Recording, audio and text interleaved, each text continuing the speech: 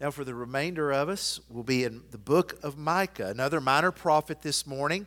We're in a brief series preparing our hearts for the day of Thanksgiving, where we're focusing upon the character of God. So each of these sermons focus on an aspect of who God is, an aspect of His character that never changes. So that no matter what our circumstances are, we have reason to give thanks. So I direct your attention to the book of Micah, chapter 7. This morning I'll be reading verses 18 through 20. Micah chapter 7, 18 through 20.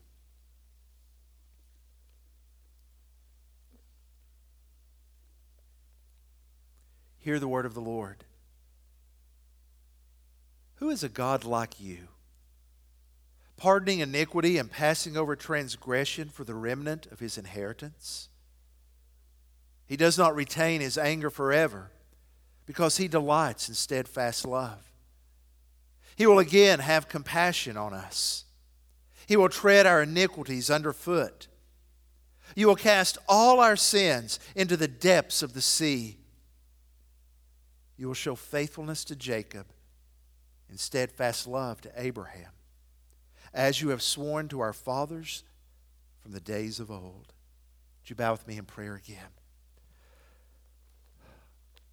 Father, this morning as we come to reading this passage of your steadfast love, we ask for your Spirit to guide us that we might understand and apply it to our lives. Empower us to live according to your great steadfast love. Father, we don't begin to claim to comprehend how deep your love is or why you love us like you do. Yet, Father, we give you praise and thanksgiving for your steadfast love endures forever. In the name of Jesus I pray. Amen. Well, as a congregation, you know that about 3 years ago I took up the game of golf as a hobby. Now, it wasn't the first time I played golf. Actually, my father, when I was growing up, he played about once a week with a good friend of his. And when I was about 14, he wanted to introduce me to the game. Now, the introduction didn't last. I took about a 40-year break. But I can remember Dad, when I was 14, he would take me to the driving range a little bit to hit some balls. And then finally, the day came. The Saturday morning when I was finally going to be unleashed on an actual golf course. Dad had made a tee time at the Madisonville Public Course, a little 9-hole course that he said would be great for beginners. So we get there early on a Saturday morning, and Dad says, "Now I'm going to hit first, and then you just take your time, okay? Do what we've practiced." So Dad steps up, and as a 14-year-old, it looked like his ball went a mile straight down the middle of the fairway. Oh, goodness. It was my turn. Now, I promise you, from the moment that my dad stepped off the tee box, there was no other soul around that first tee. But from the time he stepped down till I stepped up, put my tee in the ground with the ball on top of it, at least 10 men showed up and were standing around that tee box. I knew I was in trouble because they had to be serious golfers. They were all wearing plaid pants. So I knew this was serious business, but I tried to calm down, take my time, do what Dad had taught me. So I take a deep breath, and in my mind, now this is pre-Tiger Woods days. I'm thinking Jack Nicklaus. Slow, steady, the Golden Bear. And I swing the smoothest, prettiest swing you could imagine for a 14-year-old. And I look down the fairway, because I know my ball's got to be down there. If not near Dad's, past it. Then I look down. And the ball's still on the tee. It's okay, practice swing. Go through the same process. Swing again. Same result. Swing again, same result. About the 6th time, I'm getting ready and I'm really trying to focus, and I hear this voice say, "Who is this kid?" And the voice sounded strikingly familiar. And I looked at my dad, and he was grinning from ear to ear. "Who is this kid?" In my moment of pain, my own father, he got a big kick out of that. Isn't it good to know that in our moment of trial, our God never says, "Who is this kid?" That our God never forgets us, never forsakes us. Isn't it amazing that our God never gets so frustrated with us that He finally just wipes His hands of us and says, I'm done? Isn't it good to know that our God will never fail or forget us? That our God will never deny or abandon us? Yet for many, there's an underlying fear that He might. You see, some live based on what's called the performance principle. Maybe it started as you were a child. You were taught that if you don't perform exactly how you're supposed to, well, you get that disapproving glance. And you feel the guilt weighing down on your shoulders. I tried and I tried. I just could not measure up. And so your life is marked by feeling like you have to perform to earn any approval. After all, we argue, isn't that the way the world is? That's the way it is at work. You don't produce, you don't get. And so we transfer that to God. If I don't get God's approval, if I don't measure up, then I can't expect God's love. That's such a heavy burden to bear. Because the truth is, none of us can measure up to God's holiness. If we were left on our own to earn God's love, who of us could actually say, well, God loves us? And as a result of a performance-based life, you do not understand or experience the grace of God, and therefore what you know in its place is fear, anxiety, and pressure. Others, it's not performance-based that they fear, but it's this issue. The reason they fear that God would abandon them. There's the fear that they've gone too far for too long. They readily admit they've played the part of the prodigal. And they know the story that Jesus told of the prodigal son and how the dad ran to meet him to welcome him home. But in the back of their mind, they're thinking, but I am worse than the prodigal. I've been gone from God for so long. How could God run to meet even me? I've been on the run from God for so long, I don't even know the way back, and God wouldn't accept me. So as a result, they live thinking God has abandoned them. If you fall into either of those categories today, or you just need a reminder of God's grace, the prophet Micah has an encouraging word for you. Micah was a contemporary of the prophet Isaiah. Both of them preached at a time when Israel was undergoing a time of prosperity. This was a time there was a brand new chariot in every garage and every kitchen was full. Things were great. The economy was booming. There was peace. And everybody was thinking, if God ever blessed us, He is blessing us now. And Micah and Isaiah come with the same message. Everything is not as it seems. Yes, there's prosperity. But it's prosperity built on injustice and corruption. Yes, there is peace, but don't mistake that peace you're experiencing with other nations with peace for God, because even your religious leaders, Micah and Isaiah preach, are going through the motions. They're doing the right stuff, but their hearts are far from God. So Micah begins his message as the majority of the prophets do. God's not mocked. Repent, come unto Him, come back. Judgment's going to come, but return to God. But even though God is holy and just and judges, there is hope. In Micah 5, Micah says there is a ruler. The ruler's going to come. The ruler who will rule in justice and bring about peace. And He's going to come from all places, Bethlehem. So Micah says there is hope. And it's this note of hope that is played with resounding efficacy at the end of the book of Micah. Micah ends with a doxology. Verses 18 through 20 is a hymn of praise, lifted up, a hymn of praise that focuses on one aspect of God's character. You guessed it, His steadfast love. He begins with a question in verse 18. Who is a God like you? It's a rhetorical question that expects the answer of, well, there's no God like our God, no God like Yahweh. And why is that? You see, other gods claim to be all-powerful. Other gods claim to create. But what sets Yahweh apart is seen in the next phrases: pardoning iniquity and passing over transgression. Our God is unique because our God is gracious and steadfast in His love. Our God is unique. Why? Because He forgives. That same question could be asked today. What gods are like our God? In a world where there are billions of people that follow Allah in Islam, He is not Yahweh. Many will try to tell you, well, we just worship the same God in two different ways. No. Very different gods. Read through the Quran. You will not find one verse that talks about the mercy of Allah. Read through the Scripture. You'll go through a whole notepad writing down the verses that talk about how our God is gracious and compassionate. But Allah is not the only false god that people worship. See, people worship material things and materialism. They seek that for satisfaction. That becomes the God, that which they center their lives around. So the question is materialism like Yahweh? Can you find satisfaction and even forgiveness in your sins?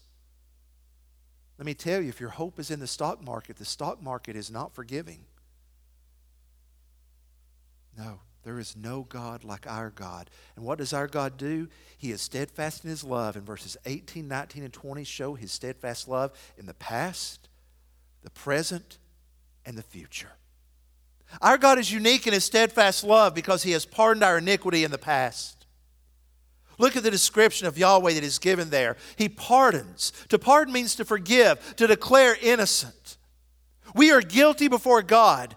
All have sinned and fallen short of God's glory. None of us can claim innocent before God, yet through Jesus Christ, Christ's blood washes away our sins so that we are proclaimed by God not guilty. Not based on our works, but based on His works. Not based on our goodness, for our goodness is non-existent, but based upon the righteousness of Jesus. God declares us not guilty, pardons our iniquity, and look at what else He does. He passes over our transgression.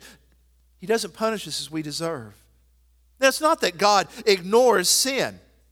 In fact, when you read on in verse 18, notice it says He does not retain His anger forever. So this is a God who has anger righteously. His anger is always directed towards sin because sin destroys. It says in Genesis that God created us in His image and it was good, and God loved what He had created. Sin mars that beauty, and God hates sin because it destroys. It kills.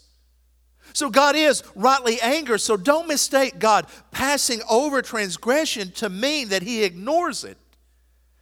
The word Passover there is actually connected with the book of Exodus, where the final plague came upon Egypt.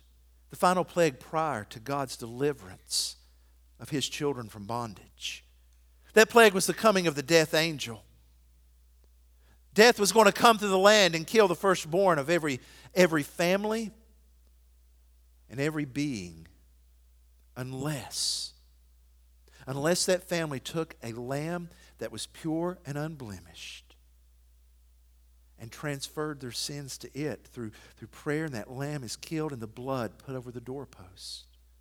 And when death came, what happened? It passed over that house because one had already died in place of the firstborn. It's getting our mindset for Jesus. How does God pass over transgression? How does He leap over them? Because of the blood of Jesus Christ applied by faith. And God does this, look at verse 18, because He delights in steadfast love. Why does He let go of His anger? He delights in steadfast love. Why does He forgive? He delights in steadfast love. That word steadfast love is a rich word that means loyal, covenant love. Once God enters into a covenant relationship, He never breaks that covenant. He is true to it till the end, no matter what. He doesn't hold on to His anger. In other words, God does not hold a grudge. My family and I, my extended family, my brother and I joke when we get together at holidays that we are obligated, if we're ever in McMinn County and we come across a member of the Butler family, we are obligated as Herods to punch them in the mouth. The reason I say that is because as Dad researched our family history, he discovered that the Herods had a family feud with the Butlers, going back to the 1800s, that at times was pretty nasty. So we often joke, you know what, we're Herods. If I'm walking near Riddle and Wallace drugstore and come across a Butler, God help them. Our God doesn't hold a grudge. He's not retaining anger. He's not holding it back to say, one day I'm going to come and give you what you deserve. Our God is not like that. He is loyal to His people, even when His people do not deserve such loyalty. And notice He does this because He delights in steadfast love. That word delight means He takes pleasure in. And it struck me as I was preparing this week, I've preached two passages that both have the word delight. Last week in Zephaniah 3:17, God delights over His children. Here, God delights in His steadfast love. I didn't do that intentionally, it just came about. But I find it amazing that God not only delights in us, He delights in showing His steadfast love. But we know that's true. Isn't one of the things that makes us feel a sense of joy and delight is when we are good at something and we're able to share it with someone else? Suppose you are gifted at baking and you can make a cake like nobody's business. Doesn't it give you delight to make a cake and to share it with somebody and watch them enjoy it? For those who enjoy it, thank you. We delight with you. You know that delight. Or when you've experienced something and you want to share that experience, that's delight. God delights in showing steadfast love because it is His character. And as we begin to delight in His steadfast love, it magnifies who He is. He has declared us not guilty because of His steadfast love, whereas God passes over our sins and He does not hold on to them. That's our hope in the present. Look at verse 19. He will again have compassion on us. Now, in the Hebrew text, again is emphasized because it's given the first place in the verse. Again, God will have compassion on us. In other words, we recognize we have sinned. In fact, that's why He says that the remnant of His inheritance in verse 18. It's a remnant because God's judgment had come upon them and they had come through. And now they are saying, Lord, we recognize our need for Your grace. He'll have compassion on us. God's not hard-hearted. That word compassion is a motherly word. It speaks of a maternal love that comes from the womb. The compassion a mother has for her daughter, for her child. And it's shown in the grace that He gives us. He is gracious to us even now. That's why whenever we recognize, yes, I was saved, but I have fallen away, that God is gracious, calling us back into Himself. 1 John 1:9, that if we confess our sins, He is faithful and just to what? To forgive us and to purify us of all unrighteousness. His steadfast love is not relegated to the past. It is a current reality that beckons us unto Him because He will give us victory. He will tread our iniquities underfoot. That word for tread under is the word of a conqueror standing over a defeated army. You see, what we need to remember is that God has not only broken the penalty of our sin, death, but He's also broken the power of sin in our lives through the cross of Jesus Christ and the indwelling Holy Spirit. So that's why we need to come back time and time again to the reality at the end of verse 19, you will cast all our sins into the depths of the sea. It echoes what's written in Psalm 103 that God will take our sin and cast them into the wind as far as the east is from the west. Forgotten. This doxology is read by Orthodox Jews on the afternoon of Yom Kippur. Yom Kippur is the Day of Atonement, the most holy day where sins are atoned for. And not only is this verse read, but for those that are able, they make their way to a body of water and they stand at the edge of it. And as they stand there, they reach into their pockets and they stand near the water and they empty them out. As if to say, all the sin that we are carrying, God has cast into the sea and it's gone. And if God has cast our sin into the sea, why do we try to fish for them? Why do we dwell upon them? Joe Gibbs, the former coach of the Washington football team, told a story of a friend of his by the name of Frank, true story. Frank owned some Labrador dogs, and he lived next door to a friend who had a pet rabbit that he kept in a hutch out back. Frank was shocked one afternoon when he looked in his backyard and saw his lab sitting there, wagging his tail with a deceased rabbit hanging from his mouth. Frank was like, oh no, I cannot tell my neighbor that my dog has done this. So Frank devised a plan.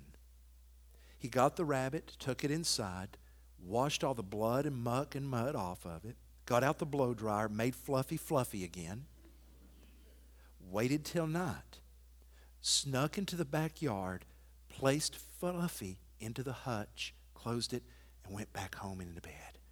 Whew. Next morning, there's a knock at his door. Opens it up, and it's his neighbor.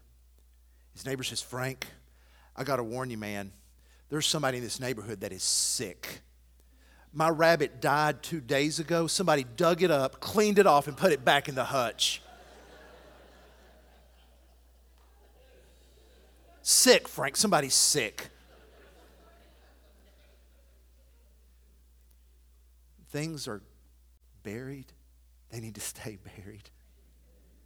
When God has cast our sin away, who are we to keep bringing it up to God? You see, our God is omniscient. He knows all things, but He's also omnipotent. And in His omnipotent power, He's able to forget our sins. I've often wondered how often it is when I keep going back to God and saying, Lord, I can't believe I did that. I can't believe I did that. And God says, what are you talking about? I've cast that into the sea. It's gone. That is God's grace for the present. But then He moves to the future. Look at verse 20. He says, you will show faithfulness to Jacob and steadfast love to Abraham, as you have sworn to our fathers from days of old. Now He begins looking back to the promise God made to Jacob and Abraham, the Abrahamic covenant, by saying that one day, Abraham, your descendants will be as numerous as the stars of the sky, as numerous as the sand on the beach. Now, they weren't there yet. So this is looking to the future. It's saying, you will show faithfulness to what you have said. God, you will see your work through. You recognize how easy it is to leave something undone? Think right now, and okay, as I say this, here's the parameter. You cannot go into guilt or dwell there. How many unfinished projects do you have at home right now? No guilt. And don't start thinking about doing it right now. Because the point is this. It's easy to get halfway through something and then something comes up. I get distracted. Our God never quits and He's never distracted. Paul put it like this. He said, he who began a good work in you will see it through to the day of completion in Christ Jesus. His steadfast love is for the future. The promise given to Abraham and Jacob is fulfilled in Christ, as we are told to go and make disciples of all nations. By faith, we are grafted into that promise. And God's steadfast love is what sustains us. I find it very interesting that in these 3 verses, there are 3 words that are used for sin. Iniquity, transgression, and sin. But there are 4 words used for forgiveness. They are pardon, pass over, tread under, cast into the sea. In a way, I think that quick study reminds us of something very profound. Our sin will never outnumber God's grace and forgiveness. Paul put it like this in Romans. Where sin abounds, grace superabounds. And that is God's steadfast love. I want to ask you to bow your heads with me now, if you will.